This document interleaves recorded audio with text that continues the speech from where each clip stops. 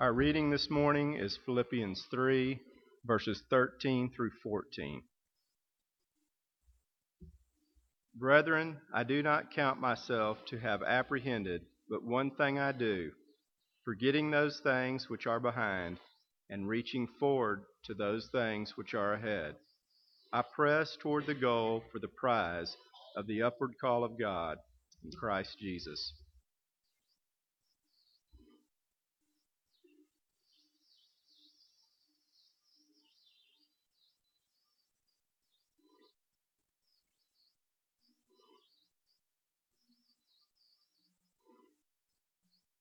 Our preacher, don't know what you want to call him, our head preacher, not really. Our preacher is out of town. He is up north, and he will be back in a few days, but he is at a lectureship, and he's speaking at it. Eddie is up there doing a wonderful job, we know, but we need to continue to keep him in our prayers as he travels back home and as he enjoys this time. If you would, open your Bibles to Hebrews chapter 2. We're going to be landing on that in just a moment. Hebrews chapter 2. We're going to look at a few scriptures from Hebrews to begin with.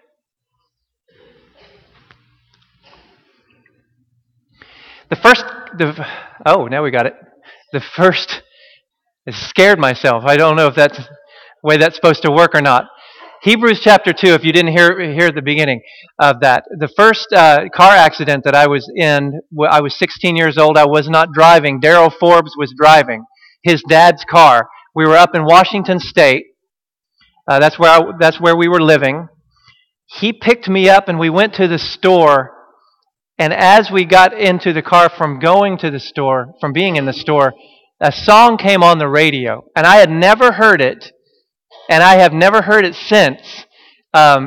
It's called "You Dropped a Bomb on Me, Baby." And he got real excited because he really loved the song.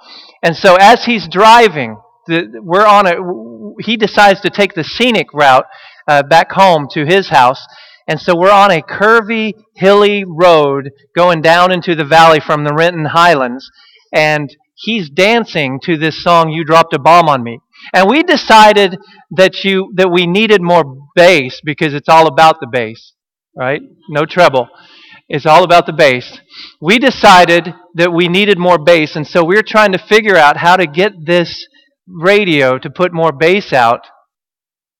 And we both were working together on this on a curvy road at a high rate of speed when we realized that we might not be in the right lane. And we looked up and there was a Jeep coming at us.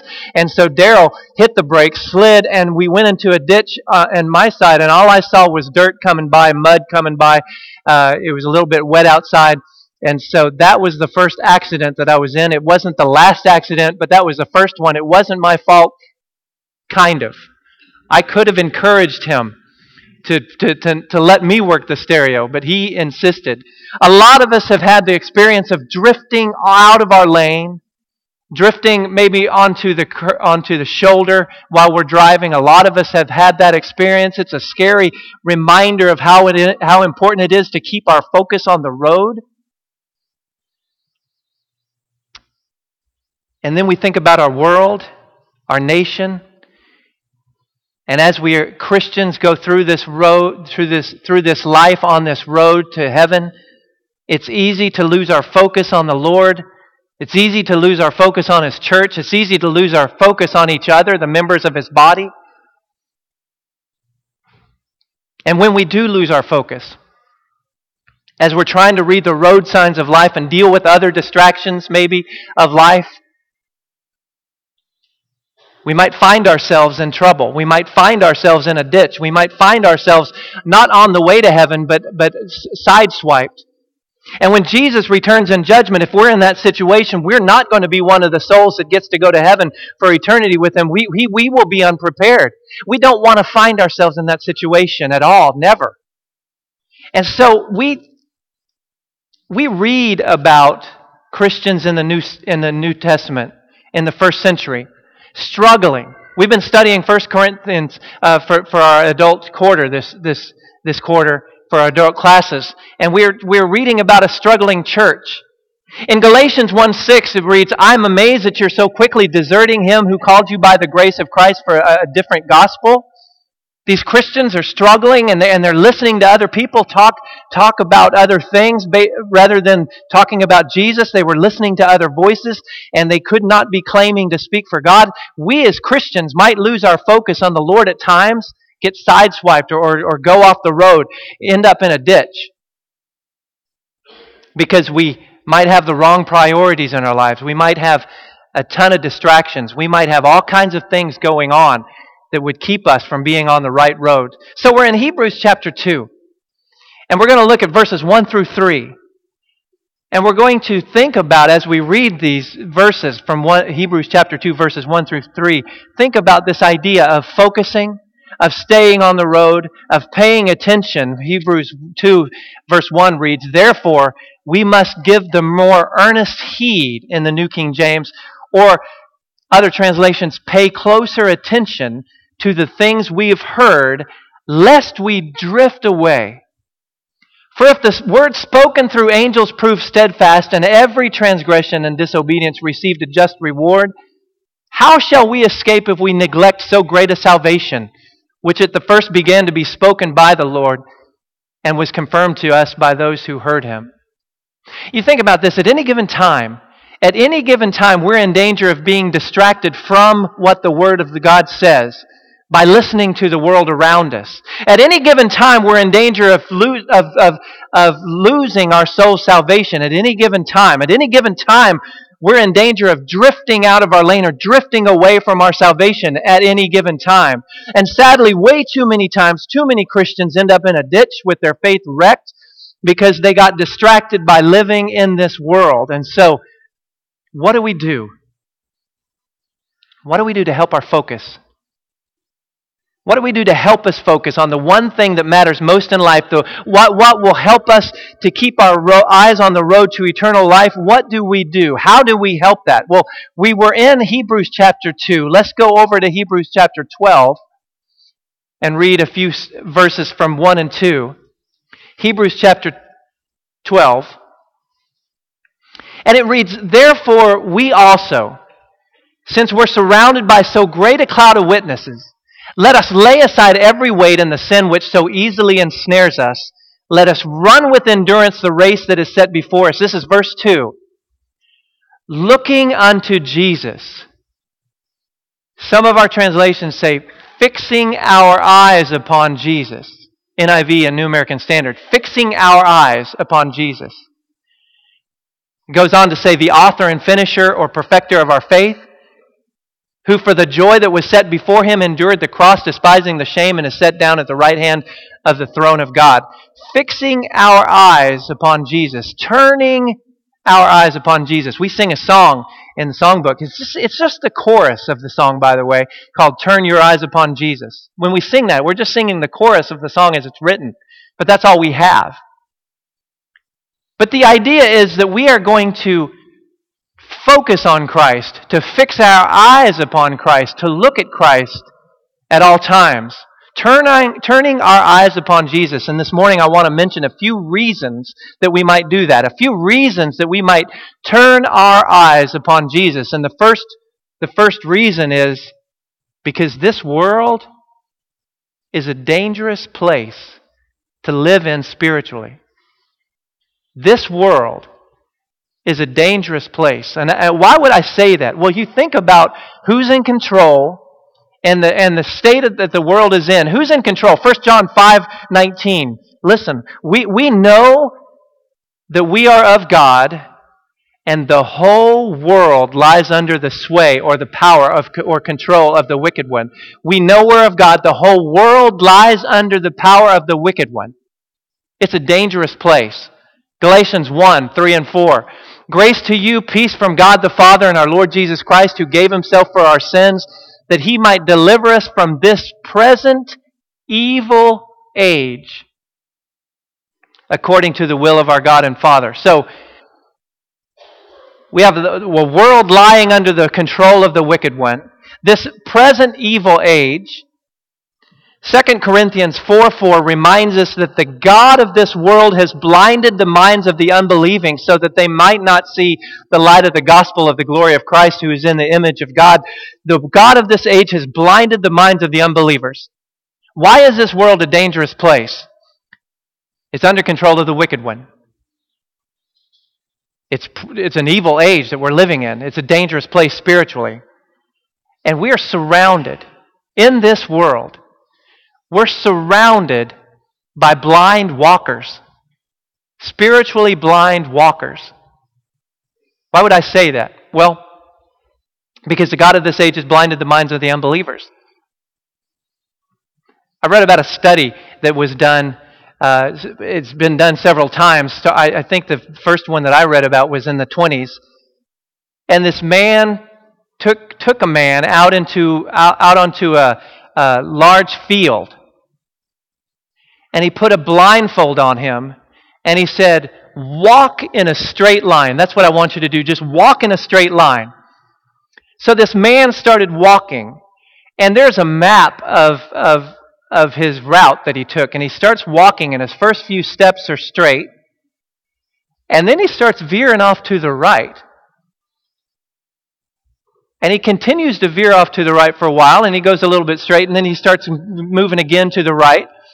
And eventually he does a kind of a big circle. He does some loops, and then he finally runs into a tree stump that is behind him from where he started. Other experiments were done along the same vein with people always going around, and sometimes to the left, but for the most part, the maps that I saw were to the right. They did it with a swimmer as well, blindfolded him and said, swim from shore to shore, straight across from shore to shore. And he started going in circles and got into tiny circles swimming, thinking that he was going straight. We're wired to cast about. The way that our minds are wired, when we don't know where we're going, we're wired to cast about in circles. But when we're blindfolded or blinded, that's the way we move. We just move randomly, not in a straight line, just randomly, sometimes in circles, sometimes in curved, in arches. But the point that I'm trying to make is that the God of this age has blinded the minds of the unbelievers, and they are spiritually blind walkers. This world is a dangerous place because Satan is in control of the world. It is an evil age, and there are blind walkers all over the place that might get in our way. The world is full of spiritually blind walkers. We need to avoid collisions with them, and we need to make sure that we never follow in their footsteps. We have Matthew 7, chapter 7, verses 13 and 14 that tells us about the narrow way, the wide way, the easy way, the difficult way. Enter by the narrow gate, for the gate is wide, the way is easy that leads to destruction, and those who enter it by it are many, and they are blind, and they are wandering around aimlessly. For the gate is narrow and the way is hard that leads to life, and those who find it are few. Paths at any given time in this walk that we're on, in this narrow road that we're trying to stay on, at any given time we can be distracted by a blind walker, a spiritually blind walker. At any given time. And they might cross our path. We might run into them. We might fall into their footsteps, get off our trail and onto theirs. But we need to learn to, just like we drive defensively, we need to learn to navigate defensively, looking out for the blind walkers going the wrong way. And that's why we need to turn our eyes on Jesus, because the world is a dangerous place. And we need to learn to avoid those obstacles, and we do that by turning our eyes on Jesus. We also do that because Jesus is the right direction. Jesus is the right direction. How do you get to heaven? You go through Jesus. You know, there are directions, and then there's a direction. There are directions, and there's a direction. Here's some directions. If you want to get to Never Never Land, how do you do it? You take the second star to the right straight on till morning. That's what Peter tells Wendy. Well, that doesn't mean anything to me because I won't go to Never Never Land. But if I want to get to somewhere out of the way now, today, in today's day and age, I can take my phone, get the GPS going, and find some out of the way place that I wouldn't have been able to find without it. I can follow those directions. But we want to get to heaven. We want to get to heaven. Jesus is the right direction. Only one direction to heaven, and that's through Jesus. Jesus says, I'm the way, the truth, the life. No one comes to the Father except through me. He is the direction, John 14:6. Acts 4:12, and there is salvation in no one else, for there is no other name under heaven given among men by which we must be saved. No other name by which we must be saved. Just Jesus. He's the way. John 10:7, Jesus says to his followers, truly, truly, I say to you, I am the door of the sheep. I'm the door of the sheep. God wants us in heaven. Jesus wants us in heaven. He is the direction. And I picture this with us as Him being our Father and us being His children, trying to walk to Him. And a parent, when their child is learning to walk, the parent will get down on the level of the child, hold out the hands, and that parent at that moment is the direction that child needs to go. Christ is our direction in this walk that we are taking. Christ is our direction. He's the right direction as we learn to walk in this world. So the world's a dangerous place. Jesus is the right direction. We turn our eyes on Jesus because Jesus is the perfect example to follow. We need desperately in this world good examples. We just don't have enough good examples. And spiritually speaking, we need good examples. We need good examples. When we did several quarters ago for our adult classes, we talked about the family. And some of the statistics that I threw out, that I found in one of our classes, was talking about a study about church attendance and children remaining faithful. And they found that if mom and dad raised their kids with both parents going faithfully to services, and that means faithfully to all the services and the classes that are offered, 72% of those children will remain faithful. If just the dad goes to class and services on a consistent basis and the children go with him, 55% will remain faithful. If just the mother goes and takes the children with her all the time, 15% will remain faithful. And if the kids are trying to go on their own, 6% will remain faithful. We need examples. We need examples. We need our parents to be examples, and we need to be examples for them, and we need good examples. Good examples are hard to come by. Bad examples are not. I didn't ask permission to talk about this, so I'm not going to use any names. I will say that that this happened to one of my children. We noticed at one point that one of my children had become very adept at smoking. And I don't mean smoking cigarettes, smoking pretzel sticks. And I don't mean lighting them. They didn't really light them. They just went through the motions of smoking. And they were very good at it, very realistic. Putting the pretzel stick in their mouth and doing other things while it's dangling there, just like a real cigarette. And then taking it out while they're talking, and then flicking imaginary pretzel ashes on the floor. And you're watching it, and you're kind of getting a little antsy because where did they learn this skill? And it looks real. Because they didn't learn it from me. I don't smoke pretzels. Amy doesn't. But they did learn it from Lucy. Lucy. I love Lucy. Lucy lit up all the time at home, and Ricky did too, but Lucy did. And so the example is set for that smoking is something you do all the time, and this child learned to mimic by a bad example, learn to mimic smoking. Good examples are hard to come by. Jesus is the ultimate, is the perfect example to follow. If we're looking for an example in life, we've got to look at Jesus first. First John chapter 2, verse 6 says, "Whoever says he abides in him ought to walk in the same way in which he walked." We read this morning in 1 Corinthians 11:1 that Paul says, "Be imitators of me, or imitate me as I am of Christ." He imitates Christ. We imitate him because he is imitating Christ as his example. 1 Peter 2:21, "For this you have been called, because Christ also suffered for you, leaving you an example so that you might follow in his steps." And then in John 13:15, when Jesus finished washing his disciples' feet, he makes this statement, "I have given you an example that you also should do just as I have done to you." He is the ultimate example, the perfect example. That's why we watch him closely.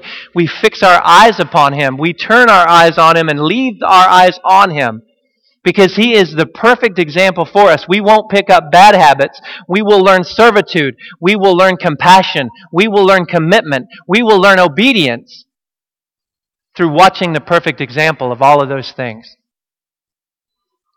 He's the perfect example. He's the right direction, and the world is a dangerous place. And finally, we turn our eyes on Jesus because Jesus is our goal. Jesus is our goal. Well, wait a second. Isn't our goal to get to heaven? Yeah. But Jesus is our goal. Why would I say that? Well, we want to be with him for forever.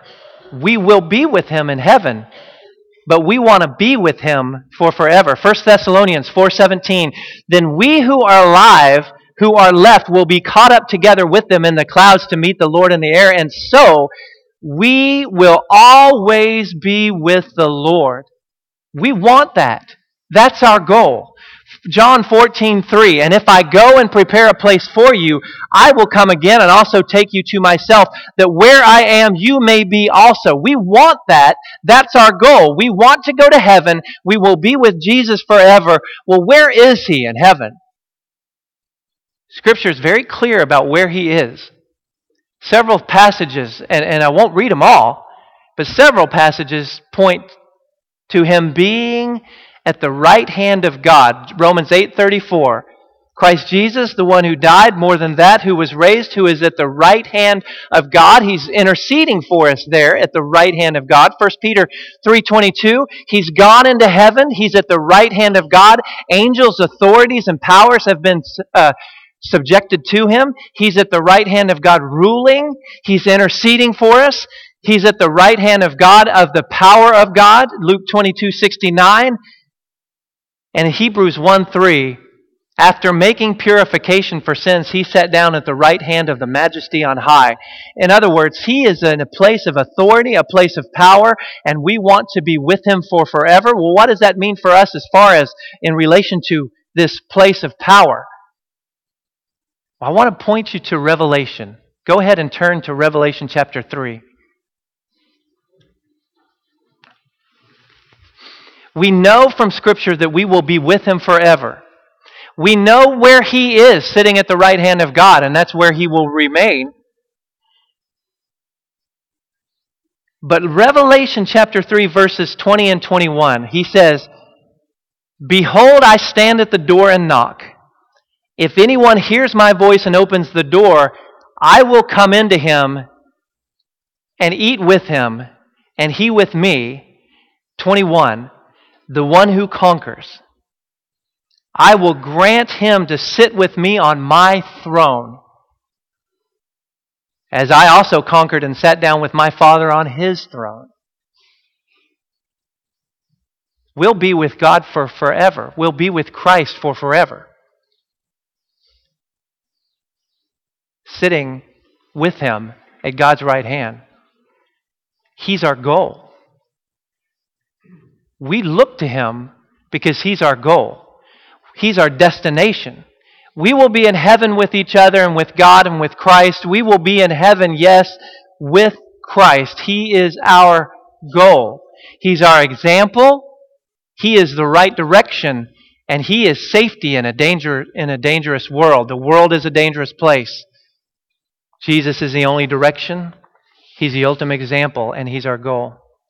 In your songbooks, I told you about this song, Turn Your Eyes Upon Jesus. It's 983.